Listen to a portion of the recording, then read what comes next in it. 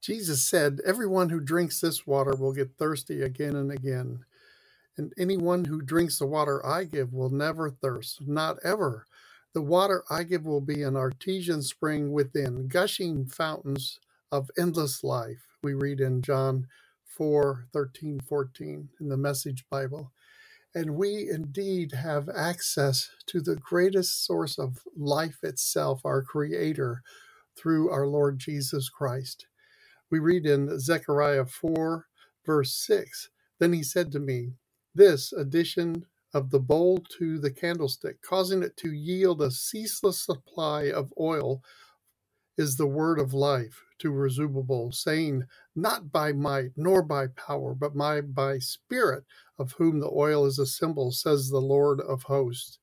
So take a drink in this dry and parched land across the earth today with the chaos and the wars going on, and tap into the eternal, ever flowing springs of life that we have through our Lord Jesus, empowered by our Holy Spirit to stay full of his life and faith, seeing what he sees and releasing heaven on earth, speaking only what the Father speaks, just like Jesus.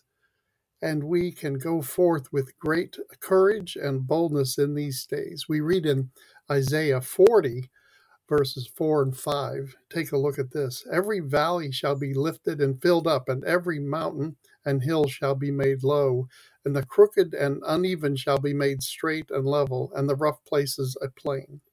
And the glory, majesty, and splendor of the Lord shall be revealed, and all flesh shall see it together, for the mouth of the Lord has spoken."